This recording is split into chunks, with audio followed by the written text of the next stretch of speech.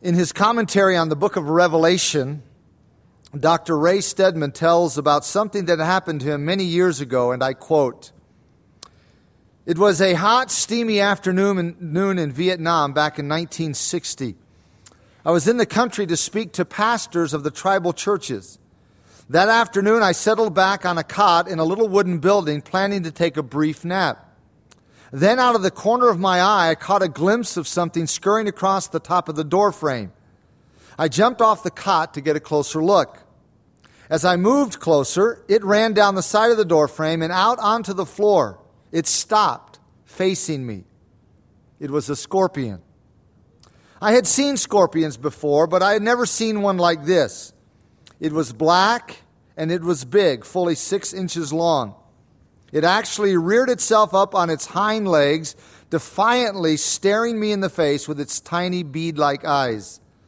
Its segmented stinger-tipped tail was curled far forward in my direction, ready to strike. Clearly, this was not the kind of scorpion you kill with your shoe.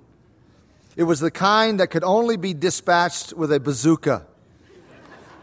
I hastily scanned the room for something with which to smash it, preferably something with a very long handle.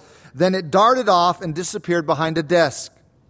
I never saw that scorpion again, but I was never comfortable in that room after that. I later asked my Vietnamese friends what would have happened to me if the scorpion had stung me. They said that the scorpion's venom causes indescribable anguish for about 24 hours, not just at the site of the wound, but throughout the body. There is nothing you can take to relieve the pain. In fact, a painkiller would only exacerbate the effect of the venom, making the pain worse. The pain, often accompanied by temporary paralysis and fever, must simply be endured." End quote. With that brief description, I'm convinced that I don't ever want to be stung by one of those scorpions. Other accounts I have heard or read indicate that the pain is excruciating from the sole of the foot to the top of the head. Well, the day is coming when the inhabitants of this earth are going to experience that kind of torment for 5 agonizing months.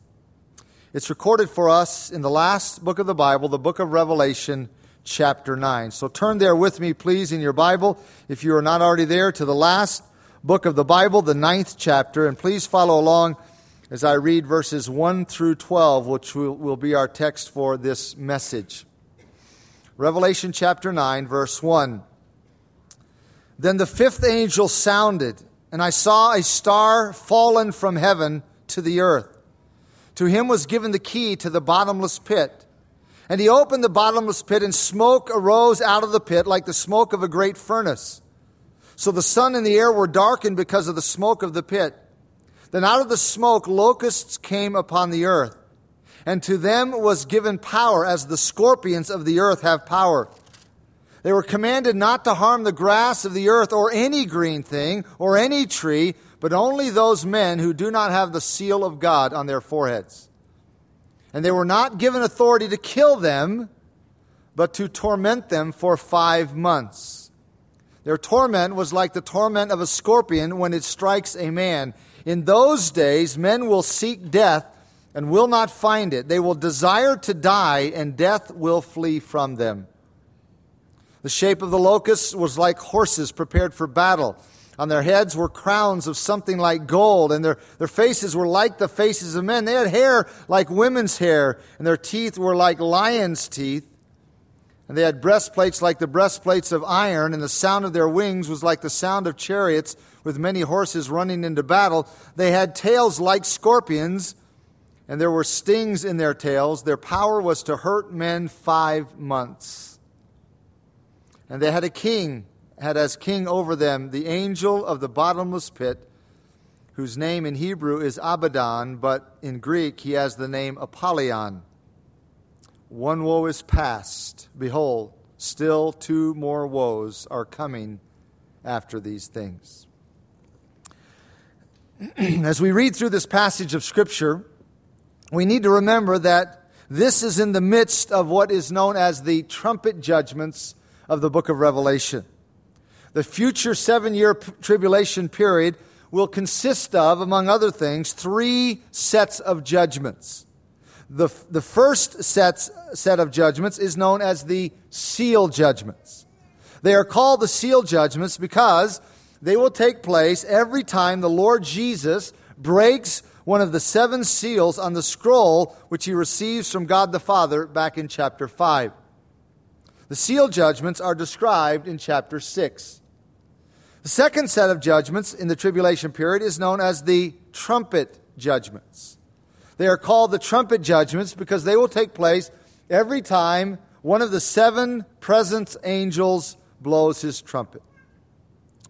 You may remember that back in chapter 8, we have already looked at the first 4 trumpet judgments. As we come in this study to chapter 9, we are going to consider the 5th trumpet judgment. It is interesting to note that there are more occurrences of the words as and like here than in any other chapter of the Bible. This shows us how difficult it was for John, the Apostle John, to describe the scene he saw in this vision.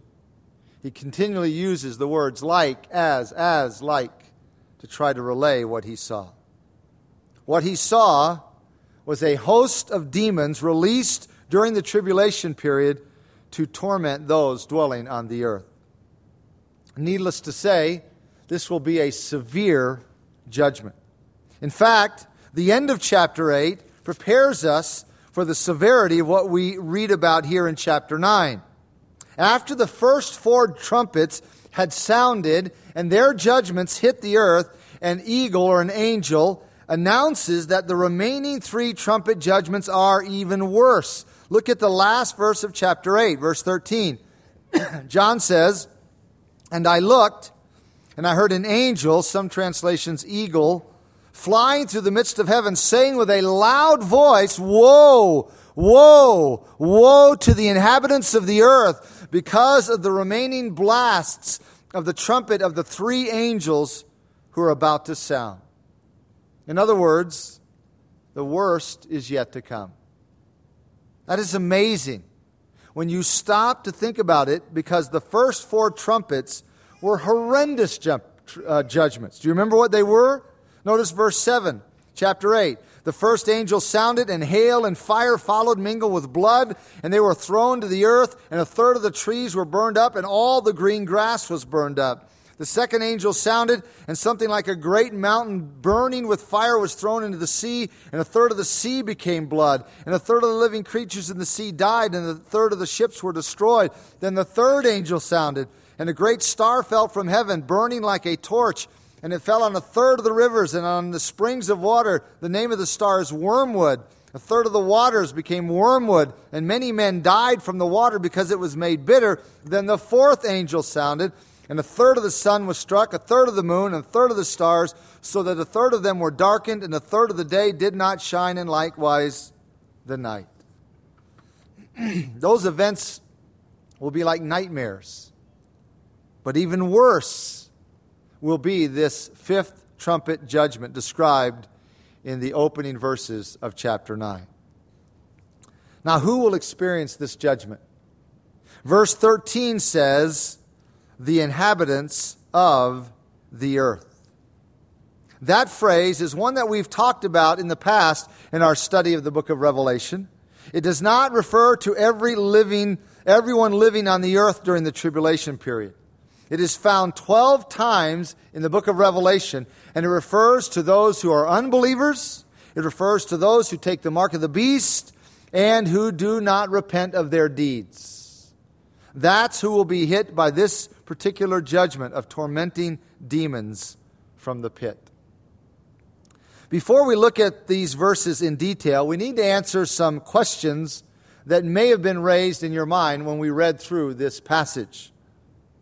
Question number 1, how did these demons get in the pit or the abyss in the first place?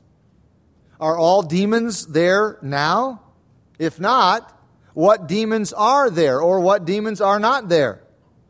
Those are some questions that come to mind when people read the opening verses of this 9th chapter. So first let me say this. Not all demons are bound in the abyss or the pit. We know that for a fact. Many demons are free to roam around this world today, wreaking havoc on people on planet Earth. That is why Paul says in Ephesians 6 that we do not wrestle against flesh and blood. We wrestle against principalities, against powers, against the rulers of the darkness of this age, against spiritual hosts of wickedness in the heavenly places. That is clearly a reference to demons. Many, many demons are free today to tempt us and to seek to ruin our lives. They are an extension of the work of Satan. Satan is not omnipresent. He cannot be everywhere present at the same time. But his influence is felt throughout planet Earth because his demons carry out his plan. So many, many demons are free today. However, some demons are not free to roam around the earth today. Some demons are bound in the abyss or the pit, which is the same word, by the way. That's why I will use those two terms interchangeably. The Greek word abyssos sometimes is translated abyss in English or just the pit. It's the same place. By the way, the abyss is not hell and it's not Hades. Hades is the place where unbelievers or unsaved people go when they die today. It is a place of torment, but it is not the final hell. The final hell will be occupied by people after the great white throne judgment when they are raised from the dead to be sent there body, soul, and spirit. But people who die today and their body goes into the grave, their soul or spirit doesn't technically go to hell. It goes to Hades. Hell is where all unbelievers and all demons and Satan will eventually end up for all eternity. But the abyss is something different. It is a place of incarceration for some demons. To illustrate this, back up with me to the Gospel of Luke, chapter 8. Go back to the third Gospel record, Luke, chapter 8. We'll pick up the story from our Lord's ministry in verse 26. Luke, chapter 8, verse 26. We read, "Then they sailed to the country of the Gadarenes, which is opposite Galilee. And when Jesus stepped out on the land, there met him a certain man from the city who had demons for a long time, and wore no clothes, nor did he live in a house, but in the tombs. When he saw Jesus, he cried out, fell down before him, and with a loud voice said, 'What have I to do with you, Jesus, Son of the Most High God? I beg you, do not torment me.' For he had commanded, that is, Jesus had commanded the unclean spirit to come out of the man, for it had often seized him, and he was kept under guard, bound with chains and shackles, and he broke the bonds and was driven by the demon into the wilderness. Jesus asked him, saying, 'What is your name?' And he said, 'Legion,' because many demons had entered him. And they begged Jesus that he would not command them to go into the abyss. They knew that's where Jesus had sent demons who had encountered him in his earthly ministry. When Jesus cast out demons, he sent them to the abyss or the pit. The abyss then is a place of incarceration for some demons to be held until the final judgment. Jesus cast some of the demons there during his earthly ministry, but I don't believe those are the only demons who are there. Skip over near the end of the New Testament to 2 Peter chapter 2. Hebrews, James, 1 Peter, 2 Peter chapter 2, verse 4. It says, "For if God did not spare the angels," by the way, just a little pause, just in case everyone's not aware of this, demons are fallen angels. That can clearly be established. They are sometimes called angels, and in this case, they are called angels because they are fallen angels. So, verse 4, "If God did not spare the angels who sinned, but cast them down to," and now Different versions use a different word here. The literal Greek word is Tartarus. That is the word that refers to the abyss or the pit. Some translations, some versions use the word hell here in verse 4, which isn't the most accurate translation. For if God did not spare the angels who sinned, but cast them down to Tartarus, or the pit, and delivered them into chains of darkness to be reserved for judgment. So this verse tells us God has cast some of the demons to this place. It raises the question, which demons? Peter gives us a hint. Verse 5.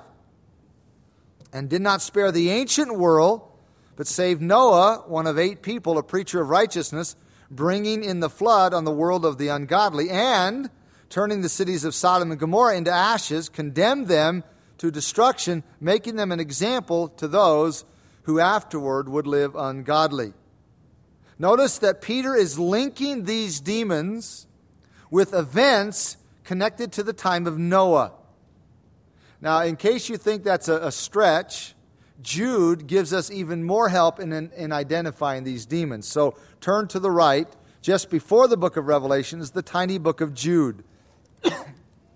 Jude, verse 6. Jude, verse 6 says, and the angels who did not keep their proper domain, they didn't stay where they belong, but left their own abode, he has reserved in everlasting chains under darkness for the judgment of the great day. Now watch this. As Sodom and Gomorrah and the cities around them, in a similar manner to these, having given themselves over to sexual immorality and gone after strange flesh, are set forth as an example, suffering the vengeance of eternal fire. Now notice what Jude says here. Here he refers to some fallen angels who were like the men of Sodom and Gomorrah in that they gave themselves over to sexual immorality. Is there any record of this in the Bible? Yes, there is. Because Genesis 6 refers to the sons of God taking the daughters of men as their wives. Some of the demons took on human form and took women as their wives, and because of that vile activity, God cast them into the pit, or the abyss, or Tartarus. So, some of the most wicked and vile demons ever to encounter the human race, such as the ones Jesus cast out and the ones in Genesis 6, will be released during the tribulation period to torment the earth dwellers, the unbelievers. Now let's go over to Revelation 9 to see John's horrifying description of this event. Revelation chapter 9. Verse 1 tells us, then the 5th angel sounded, and I saw a star fallen from heaven to the earth. To him was given the key to the bottomless pit. This star is not an it. This is not a celestial body like the sun or moon. This star is a he. We know from the last phrase in this verse and from the rest of the passage who this is. Who is this star? Jesus answers this for us in Luke 10:18, where he said, I saw Satan fall like lightning from heaven. The way John words verse 1 tells us that this star had already fallen from heaven before this vision. He doesn't say, I saw a star falling from heaven. I saw a star fallen. It had already fallen. So John saw a star that had already fallen, and to him was given the key to the bottomless pit, the abyss. Verse 2, and he opened the bottomless pit, and smoke arose out of the pit like the smoke of a great furnace. So the sun and the air were darkened because of the smoke of the pit.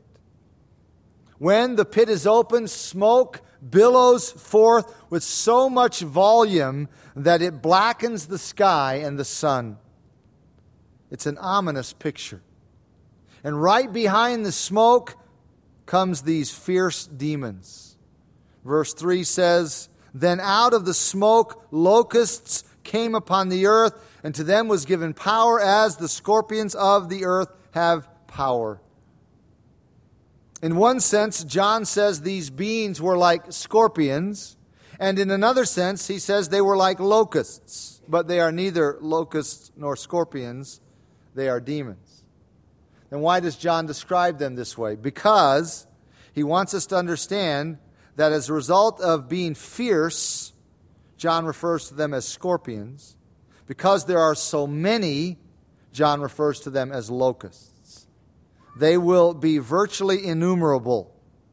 That's the picture that John is portraying by referring to them as locusts. For example, in one locust plague, it was estimated that 130 million locusts per square mile covered the ground. They may travel in a column 100 feet deep and up to 4 miles in length, leaving the land stripped bare of all vegetation. That's what John wants us to understand. This reminds me of the Old Testament book of Joel. Back up there for just a moment. Back into Hebrew Scripture. Ezekiel, Daniel, Hosea, Joel. It's not a large book, a little bit difficult to find. Ezekiel is a large book. Daniel follows Hosea, then Joel.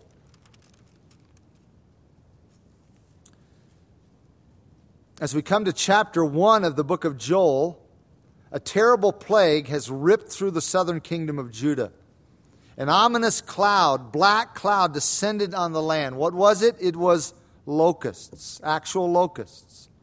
In a matter of hours, every living green thing was stripped bare. Grapevines were stripped clean, grain fields lay bare, fruit trees stood leafless and unproductive. The devastation was so complete that even grain offerings to God were impossible. Joel chapter 1, verse 2. Hear this, you elders, and give ear, all you inhabitants of the land. Has anything like this happened in your days, or even in the days of your fathers? And the answer to that is an emphatic no. Nothing like this had ever happened. The plague of locusts was tremendously devastating to the land. It was even more than a once-in-a-lifetime event.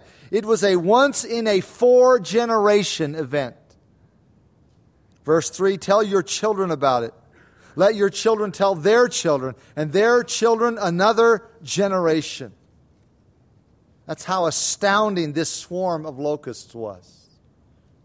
In fact, according to verse 4, there were 4 different kinds of locusts that came through. Verse 4 says, what the chewing locust left, the swarming locust has eaten. What the swarming locust left, the crawling locust has eaten. And what the crawling locust left, the consuming locust has eaten.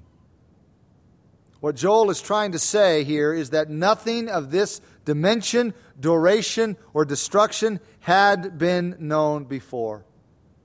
Why did this happen? It was the judgment of God. The locusts came in the millions, if not billions, and they were like a ferocious nation carrying out the judgment of God. Verse 5 says, awake, you drunkards, and weep, and wait and wail, all you drinkers of wine, because of the new vine, for it has been cut off from your mouth.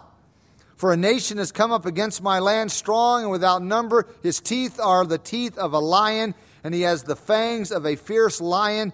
He has laid waste my vine and ruined my fig tree. He has stripped it bare and thrown it away. Its branches are made white. In other words, the branches of the trees and the plants were stripped bare. Verse 8, lament like a virgin girded with sackcloth for the husband of her youth. For grain offering and the drink offering have been cut off from the house of the Lord. The priests mourn who minister to the Lord. Again, the devastation was so complete that even grain offerings to God were utterly impossible. Verse 10 says, the field is wasted, the land mourns, for the grain is ruined, the new wine is dried up, the oil fails. Be ashamed, you farmers, wail, you vine dressers, for the wheat and the barley, because the harvest of the field has perished. The vine is dried up, and the fig tree has withered, the pomegranate tree, the palm tree also, and the apple tree. All the trees of the field are withered. Surely joy has withered away from the sons of men. Try to picture this in your mind, beloved. We're talking about total devastation here by billions of locusts. I've read that these locust plagues could be 5 miles wide and 10 miles long, and they have been known to fly 17 hours at a time, covering over 1,500 miles. In fact, they could be so thick that they could block out the sun, bringing temporary darkness over the earth. Nothing stopped them. Not ditch, not fire, not wall, not door, not window. It would be a horrifying sight, especially in a day when total dependence was on the crops of the land. Verse 15 says, "Alas for the day of the Lord is at hand. It shall come as destruction from the Almighty." The people had had their day. Their day was characterized by drunkenness and hardness of heart to the Lord. Now this was God's day. It was the day of judgment. It was the day of destruction. There's a little play on words here in verse 15 in the original language. The word destruction is the Hebrew word shad, and the word almighty is the Hebrew word shaddai. They both come from the same Hebrew word. So it is saying, with a play on words, there will be shad from Shaddai, destruction from the Almighty. And it was severe.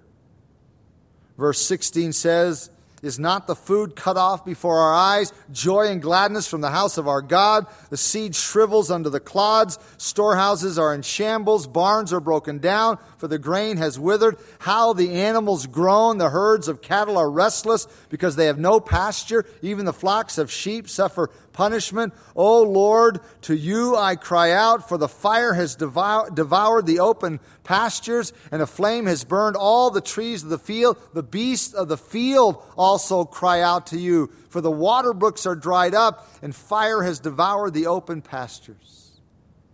These circumstances were so dreadfully severe that even the animals suffered under the divine rod of God's judgment. But, and don't miss this, the desolation that Judah suffered during this tragic ordeal was nothing compared to the judgment that is coming in the future tribulation period. That's what the rest of the book of Joel is about. He uses this present tense situation that the people experience to warn and teach about the future. That's exactly what he does in chapter 2. In the early verses of chapter 2, Joel uses the picture of these invading locusts to say that the invasion and the judgment of the future is going to be far, far worse. Most Bible scholars believe, and I would agree, that these verses 1 through 11 of chapter 2, are describing the time in the future that we commonly refer to as the tribulation period. Daniel 12:1 says, "And there shall be a time of trouble, such as never was since there was a nation, even to that same time." That describes it. Nothing that has ever happened even compares. All other tragedies, all other adversities pale in comparison. But God is gracious in that He warns people about it many, many times. He does so right here in chapter 2. Notice how He does. Verse 1, "Blow the trumpet in Zion, and sound an alarm in my holy mountain. Let all the inhabitants of the land tremble, for the day of the Lord is coming. For it is at hand, a day of darkness and gloominess, a day of clouds and thick darkness, like the morning clouds spread over the mountains. A people come great and strong, the like of whom has never been, nor will there ever be any such after them, even for many successive generations. A fire devours before them, and behind them a flame burns. The land is like the Garden of Eden before them, and behind them a desolate wilderness. Surely nothing shall escape them. Their appearance is like the appearance of horses, and like swift steeds, so they run. With a noise like chariots over mountaintops they leap, like the noise of a flaming fire that devours the stubble, like a strong people set in battle array." Now the question comes, of whom is this referring? What group is Joel describing here in verses 1 through 5? There are two possibilities. One is that he is referring to the invasion of Israel that will take place during the tribulation period by the king of the north and his army. That is referred to in Ezekiel 38 and Daniel 11. The other possibility is that it is referring to the demon locusts that will be released during the tribulation period, and I believe the evidence points to this group. The destruction caused by the locusts in Joel's day does not compare to the destruction that will result when the swarm of demons is released from the pit.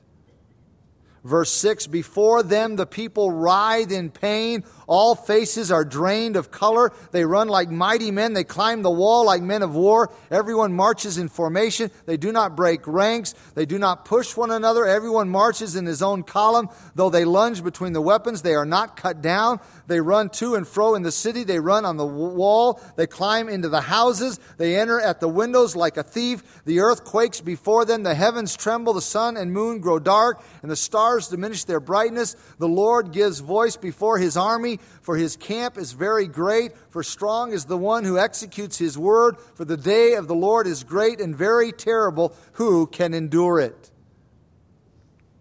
This last verse confuses some people, because you may have noticed that it refers to this army as God's army, the Lord's army. Why would Joel call it that? Because this is the judgment of God on the earth. We see this fact in Revelation 9, as it is the fifth trumpet of God's judgment that initiates this event. Even though it might not be their purpose, this army is carrying out God's purpose, the judgment of God. And according to verse 11, it will be great and very terrible. Now back to Revelation chapter 9 as we consider it just briefly. Back to the very last book of the Bible, Revelation chapter 9. Verse 4 says, they were commanded not to harm the grass of the earth, or any green thing, or any tree, but only those men who do not have the seal of God on their foreheads. By the way, this is further proof that these locusts are not normal locusts. Normal locusts do harm vegetation, green things, but these don't harm the vegetation. Instead, they harm those who do not belong to God. God will seal all believers during this time to keep them from being hurt by this judgment. But unbelievers will experience this in all of its severity. Verse 5, and they were not given authority to kill them, but to torment them for 5 months. Their torment was like the torment of a scorpion when it strikes a man. These demons, as ferocious as they will not be allowed to kill people. They will only be allowed to torment them, and they will only be allowed to do so for 5 months. Several commentators point out that this is the normal life cycle of locusts, usually from May to September. 5-month life cycle. Interestingly, this is the same amount of time the judgment of the flood waters covered the earth in Noah's day. For 5 months, these demons will torment people like scorpions. While studying for this message and preparing for this message, I read an account of a boy who was stung in the foot by a scorpion. It said, and I quote, he rolled around on the ground, grinding his teeth and foaming at the mouth, end quote. That's how intense the pain is. And that's how intense it will be when this fifth trumpet judgment is sounded upon the earth. Verse 6 says, in those days, men will seek death and will not find it. They will desire to die, and death will flee from them. This is going to be so bad that people will attempt suicide in large numbers, but they will be unsuccessful. Bodies will not sink and drown. Poison and pills will have no effect, and somehow even bullets and knives will not do their intended job. They won't be able to die, which emphasizes two things. Number one, this shows the severity of this judgment. It will be so bad that people will want to die, but they won't be able to die. But let me hasten to add number two. This is the mercy of God. No, I didn't misspeak there. This is the mercy of God because it gives people time to repent. Think about it. If they were to be successful in their attempts at suicide, then they would immediately go to the eternal wrath of God. So God keeps them from being successful to give them more time to repent and escape eternal wrath. Verse 7, the shape of the locusts was like horses prepared for battle. On their heads were crowns of something like gold, and their faces were like the faces of men. Here is where John begins to use the word like over and over again. Maybe you noticed it as I read the verse 3 times in this one verse. He says their shape was like horses. This may indicate that they are large creatures, not little insects. Don't picture little locusts, large. Their faces were like the faces of men. That probably indicates their intelligence and human capabilities, because faces like the faces of men in apocalyptic literature often conveys that idea. Verse 8 says they had hair like women's hair, and their teeth were like lions' teeth. Well, that describes today's rock bands. Is that what's being described here? No, that's not what it is. This is something far, far worse. This describes their wildness, their ferocity. Verse 9, and they had breastplates like breastplates of iron, and the sound of their wings was like the sound of chariots with many horses running into battle. In other words, they aren't vulnerable to being hurt or killed. They have these breastplates. They have this protection. Nothing will stop them. Verse 10, they had tails like scorpions, and there were stings in their tails. Their power was to hurt men 5 months. This is repeated for a second time because John wants to somehow emphasize how unspeakable this is going to be. Verse 11, and they had as a king over them the angel of the bottomless pit, whose name in Hebrew is Abaddon, but in Greek he has the name Apollyon. Proverbs chapter 30, verse 27 says that locusts don't have a king.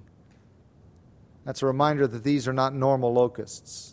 These are not normal locusts. These are demons, and they do have a king. This king could be a high-ranking demon who resides in the pit right now, or it could be Satan himself. Either way, we know this king's character. He is a destroyer. John gives us his name in both Hebrew and Greek, Abaddon and Apollyon, to make sure that no one misses. No one misses it. The king of these demons is a destroyer, and he will lead his army on a path of destruction like this world has never seen. Verse 12 says, one woe is past. Behold, still 2 more woes are coming after these things. That's tying this statement in with the last verse of chapter 8, verse 13, where it says, woe, woe, woe to the inhabitants of the earth because of the remaining blast of the trumpet of the 3 angels who are about to sound. And now we're told in chapter 9, verse 12, 1 woe is past. 1. Behold, still 2 more woes are coming after these things. As awful as this is, and I'm convinced that we can't grasp it all, this is not the end. This isn't all that will happen. This is trumpet judgment number 5, which means there are 2 more trumpet judgments yet to come. There are still 2 more woes. It's impossible to comprehend this. But this is what is going to happen someday, beloved. It will happen because God says it's going to happen. I don't know what else to say. I'm at a loss for words to describe what this is going to be like. But I do know this. If you die without the Lord Jesus Christ, if you die in rebellion against God, then what you will face will be millions of times worse than this. You will face the eternal wrath of God. It won't only last 5 months and then end. It will never end. It will be forever. So repent of your sin today and receive Jesus Christ as we bow together in closing prayer. Please bow your head with me.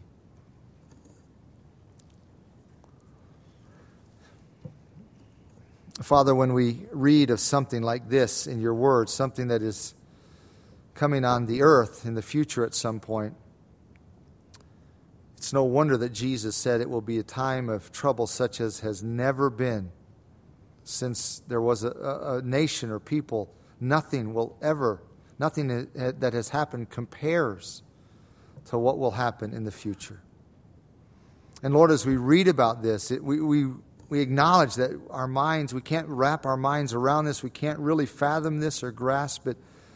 But we do know that as horrific as this will be, it will give people 5 months, 5 more months to repent, to let go of their rebellion. And so even though this is certainly going to be a horrendous experience, even in it we see your mercy, not allowing people to end their lives and thrust themselves to eternal wrath. Father, as we look at a description like this in your word, it reminds us that you are a holy God. You are a God of justice. And the sin and rebellion and transgressions of mankind have to be punished. They have to be. And so those of us who know your Son, Jesus Christ, we are thankful that you were willing to allow our transgressions to be punished at the cross, to be punished when you poured out your wrath on your own precious Son as our substitute. This is a reminder to us of what you have delivered us from, and it prompts thankfulness and gratitude. So in closing, we pray for anyone here in our midst who is here in this place without a heart surrendered to Jesus Christ. May your Holy Spirit use the powerful truth of your word that we have seen in this text to bring a softness of heart before it's too late. And so we pray these things together in Jesus' precious, wonderful, matchless, and saving name. Amen.